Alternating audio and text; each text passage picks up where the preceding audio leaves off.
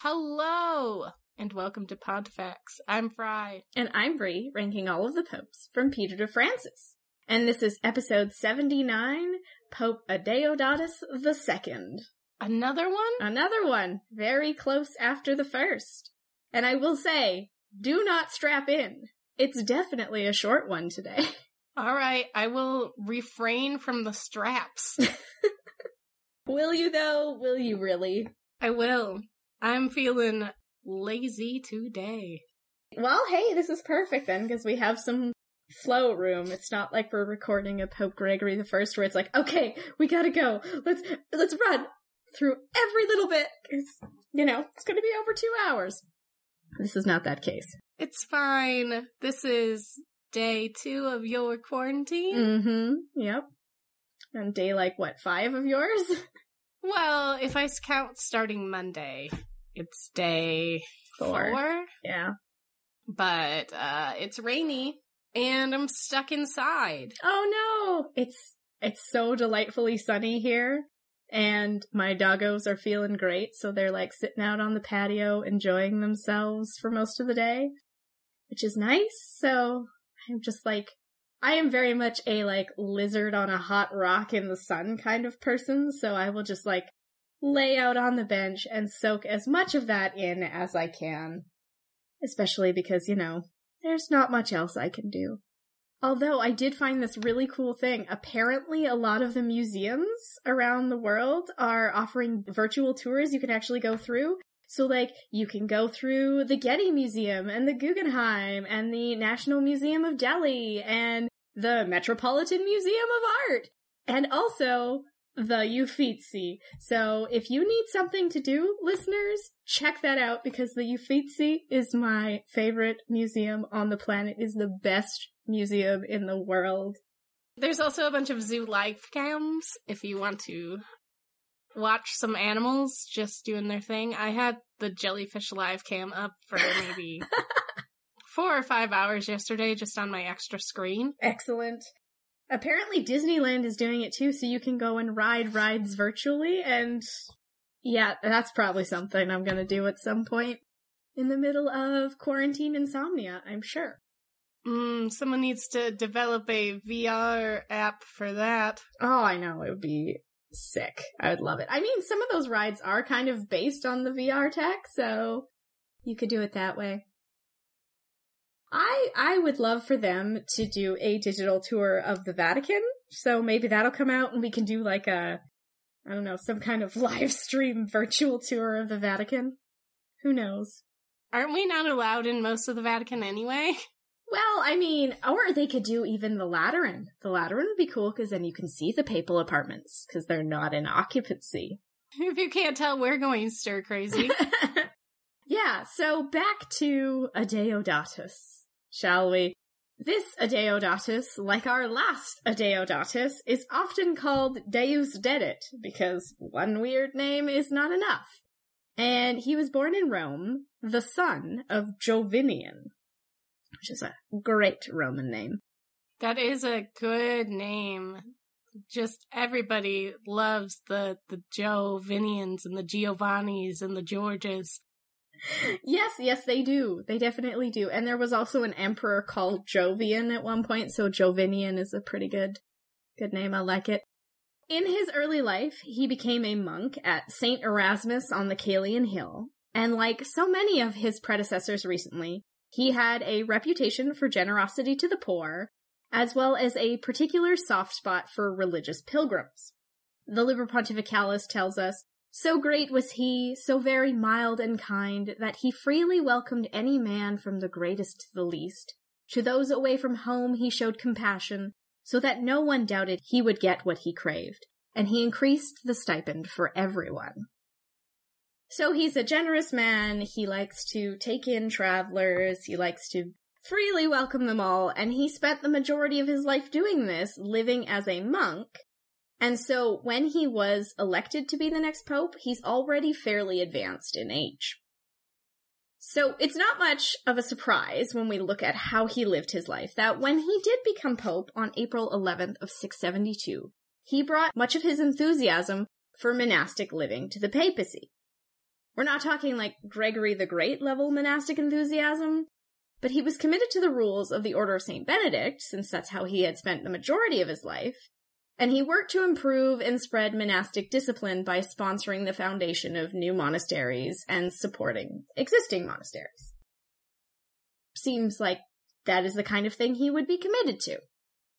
But the big commitment of his papacy was to improve and restore the churches in and around Rome.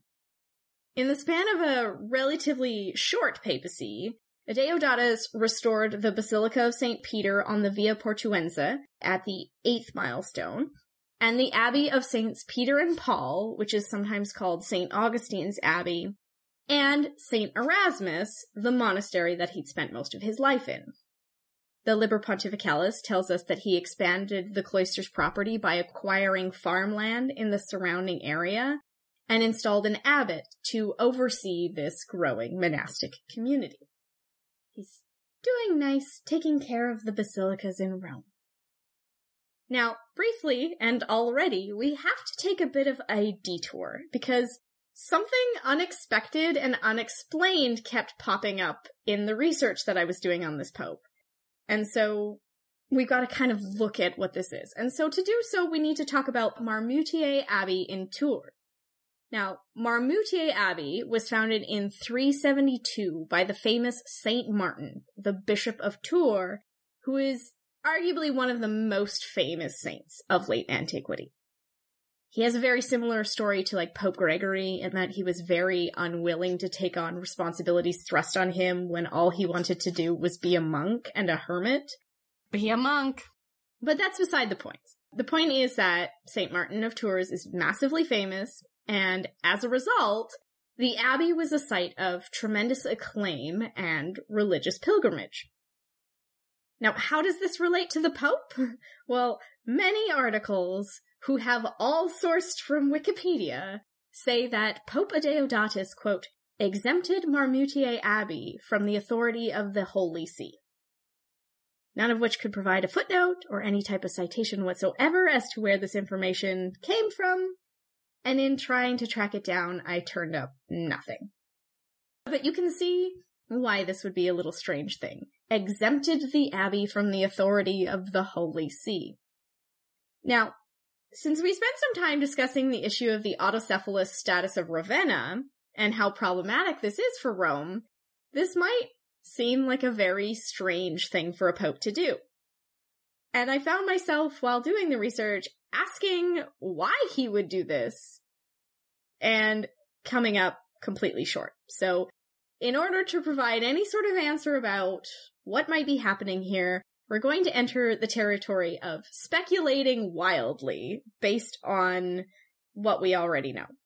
So this is what I'm thinking. I'm going to present a potential reason why he might exempt an abbey from his authority. Okay.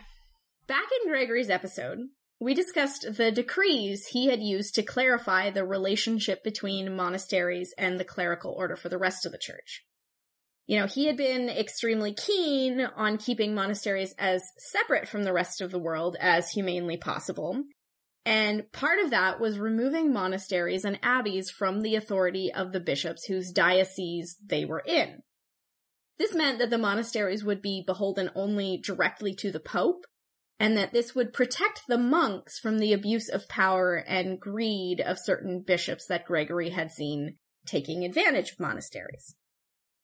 So we could potentially stretch that logic through here to Adeodatus, who clearly had a similar perspective to Gregory, having lived most of his life as a monk, and he might have wanted to give this abbey that had special significant status the ability to be even more removed from that outside structure of the church, and thus exempted them from the authority of the Holy See to allow them to exist as their own entity. Let's just remove monasteries from church hierarchy entirely, especially these very influential ones, because they need to be protected as holy places of contemplation and removing oneself from the material world. But this is purely a theory, and I could be entirely wrong. After all, there's no way I could even find to even verify that Adeodatus exempted the abbey at all. It's not even in the Liber Pontificalis. So that's my wild speculation for the day. What about monothelitism? What about it?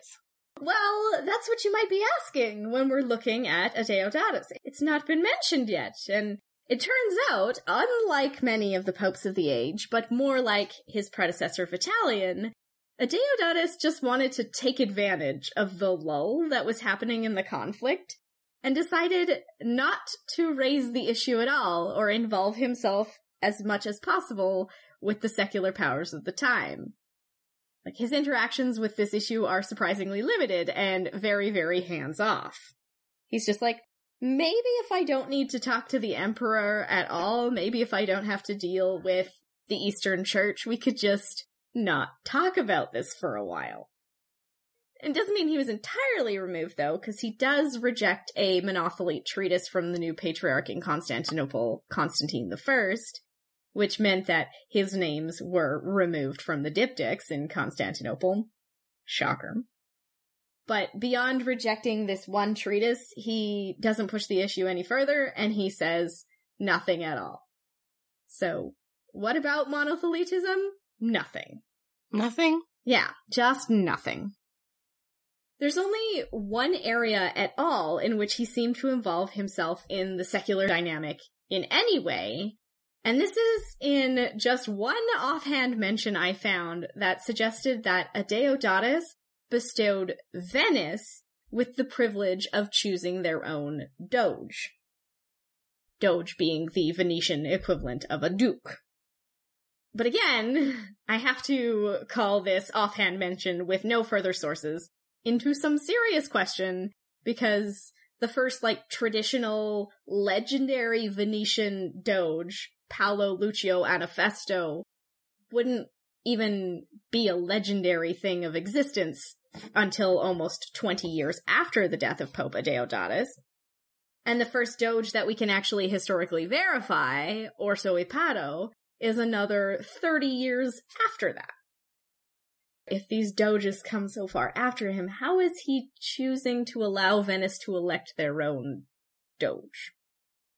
During this time, Venice was, in simpler terms, still a Byzantine-held province, and wouldn't even be established as a republic until 697. We're definitely going to come back to the Republic of Venice in more detail as we go on in the history, because it will become important. But for now, the claim that the Pope allowed this choosing of a doge is spurious at best. It just doesn't seem likely if they weren't even having doges at this point. Keep saying doges. Doges. Are you picturing the shoobs? I am picturing the shoobs. Well, the Pope is giving Venice the shoobs, apparently. But yeah, all we can really say here in terms of verifiable fact is that Adeodatus had some contact with the political elite in Venice. And he might have been like, hey, do your own thing. But we don't know for sure. And then he died. Remember when I said it was going to be a short one? Yeah, so he died on June 17th of 676, presumably of natural causes. But what we do get is the dramatic commentary of the Liber Pontificalis on his death, because whoever this new writer is, oh boy, he loves himself some omens. Ooh. Yeah, we're gonna have omens and astronomical phenomenon for quite a while after this. It's been a whole new branch of research for me to look into, historical data of eclipses and comets and all sorts of... Do we need a new recording that's just omens? I think we do, but we should make it probably more, weighty than that. Omens. Omens. Yes, exactly like that. Use that. So, this one is quite an omen. So, quote, After he passed away, there was rain and thunder such as no one, however old, could remember. Even men and cattle were destroyed by lightning. Whoa! I don't know, like, I'm picturing the end of Stranger Things, where they just sort of, like, explode. You know what I'm talking about. Is it the new season? The 3? Did you watch 3? I did not. Damn. Well, you know the drill. A lightning bolt comes from a something, and then there's giblets. Yep, that's pretty much what they're suggesting here. I was thinking, this could be the first case of all that alien cattle mutilation that everyone's so worried about. I'm so glad that they're not like aliens. They're just like, well, God was mad. Yeah. Well, the next line of this quote was, "It was only because the Lord was placated by the litanies which took place every day that the men were able to thresh the grain and store it in granaries. So much so that the rain itself caused the crops to revive and ripen, and on this account, men were amazed." Amazed! Bad news for God being placated by whatever. Church is closed. Yeah, those litanies. They're not happening.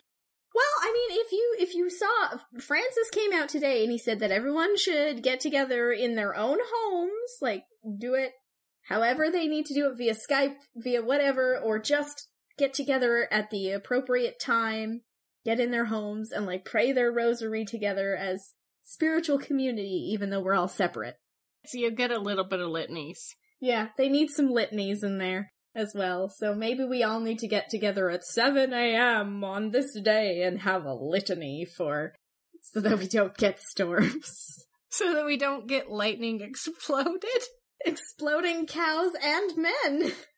So yeah, he was seen out with a wicked storm, and then potential miracles with all these crops reviving and ripening. That's how electricity works. It could be a miracle. We're talking the 7th century here, like... If Iris is listening to this, she is like, that is how literally rain works. Storms do that thing. But the Lord was placated, Iris. That's pretty much it. He dies, there's a crazy storm at his passing, and then that's how rain works. So... we're definitely going to see more of this. We are going to be talking about some very strange phenomenon that this new Liber Pontificalis writer loves to tell us about. Are we going to get like a teeth brushing one where they're like, I used a thing and I made my teeth clean and then I never lost my teeth and it's a miracle. For the 7th century, that probably would be a miracle. Dentistry is a far way away. Luxury bones. So he was same old, buried in St. Peter's, tomb destroyed for New St. Peter's, no recorded epitaph. But Wendy J. Reardon does indicate that he left a generous sum to the clergy in his will. This is also becoming more and more common. This is like the 3rd or 4th pope now. They're now doing basically... it's kind of a similar thing to what we see happening with the emperor, except it's not usually the emperor leaving it in his will, it's the emperor paying the army when he comes into power. This is following a similar vein of thought here. But that's him! And now we can rate him. Papatum infallium. Literally, most of the quotes about him say he didn't accomplish much, in different variations of that sentence. He built some churches and supported some monasteries, and he did perform one December ordination for 14 priests, 2 deacons, and 46 bishops, so something. I want to remind you that we gave Eugene a 3 in this category. Can we just give him a 3? I don't know. I don't know what I want. I'm going to give him a 1. So, what would you like him to have? Maybe a 1. Okay, so he'll get a 2 in that category. 2. Fructus prohibitum. This is going to be a 0. For sure. Seculari impactum. He might have had that connection with Venice. We can't accurately say what it was, but he probably did something with Venice. And he actively avoided talking to the emperor. But there is one thing, kind of a little bit. In his personal writing, he's the first pope that we know of who dated things in reference to his papacy. So he would say things like, in the first year of my papacy, in the third year of my papacy. So it's helpful for historians digging through and trying to place information. But that's pretty much it. What would you like to give him? I'm leaning like a 2. Okay, you can give him a 2. I'm gonna give him 1. I can't give him more than that. I just can't. Yeah, it's there's not a whole lot. I'm giving him like a single point for that, the fact that he dated his stuff. Facium Sanctus. He's got a face. Oh, I'm glad that he has a face, and we are not just... The lightning did not blow it away. There is that man with his face. No words are coming to mind. It's just kind of a face. You know what? Okay. So here's what that looks like to me. Do you know, like, right now, we've got, like, every Instagram influencer uses the same filters, the exact same filters and the same Facetune and the same everything. This looks like he went through that. Yeah, it is very, there's a background, he's like extra shiny on the bald of his head, he's very airbrushed and smoothed out. He probably used the Facetune to extend that mustache a bit, because it's quite long. It's something. There are 2 more images of him from the bad artist, and they're just... yeah, I didn't know how to preface you for that, but that's a thing that's happening. Oh my god. This is like, what is it, Picasso who does the style where the eyebrow comes all the way down and becomes the nose? Because that's what's happening. He looks like a lizard person. It's the expression is, like there's a sound associated with it. It's, yeah. We're unfortunately not rating on that one though. But honestly, now that I look at it, this first one, his eyebrow also goes down and becomes his nose. Mm-hmm. He's just got a really pronounced brow to, God, what's your nose? Bridge. The bridge, yeah. And it causes a very dark shadow there. So, I mean, we had a good laugh, even though it's not over the one we're judging. It's very airbrushed. He would get so many likes on Instagram. He would. And due to that, I am rating him a 1. Oh, yes. That expresses how we both feel about social media influencers. I will match... I'm gonna give him a 2, because I don't hate him. But he'll get a 3 in that category. When we score it out, he gets a 0.75. Tempus Pontificus. April 11th, 672 to June 17th, 676. 4 years and a score of 1. All right, everybody, it's the canon bonus round. Occasionally, he's mistakenly cited as a saint with a feast day of June 26th, but this is fairly heavily contested, and he doesn't show up on any official listings, so we are not going to give it to him. Which means he will not be the patron saint of anything. Because exploding cows would be a terrible thing to make somebody the patron saint of. I'm sorry. That would be amazing. Well, hopefully there's a moment in the future. But his final score does not put him in the bottom. He managed to get a 6.75, putting him in 72nd place. 6.75? Which puts him above Pope Eugene. Who's got a 3?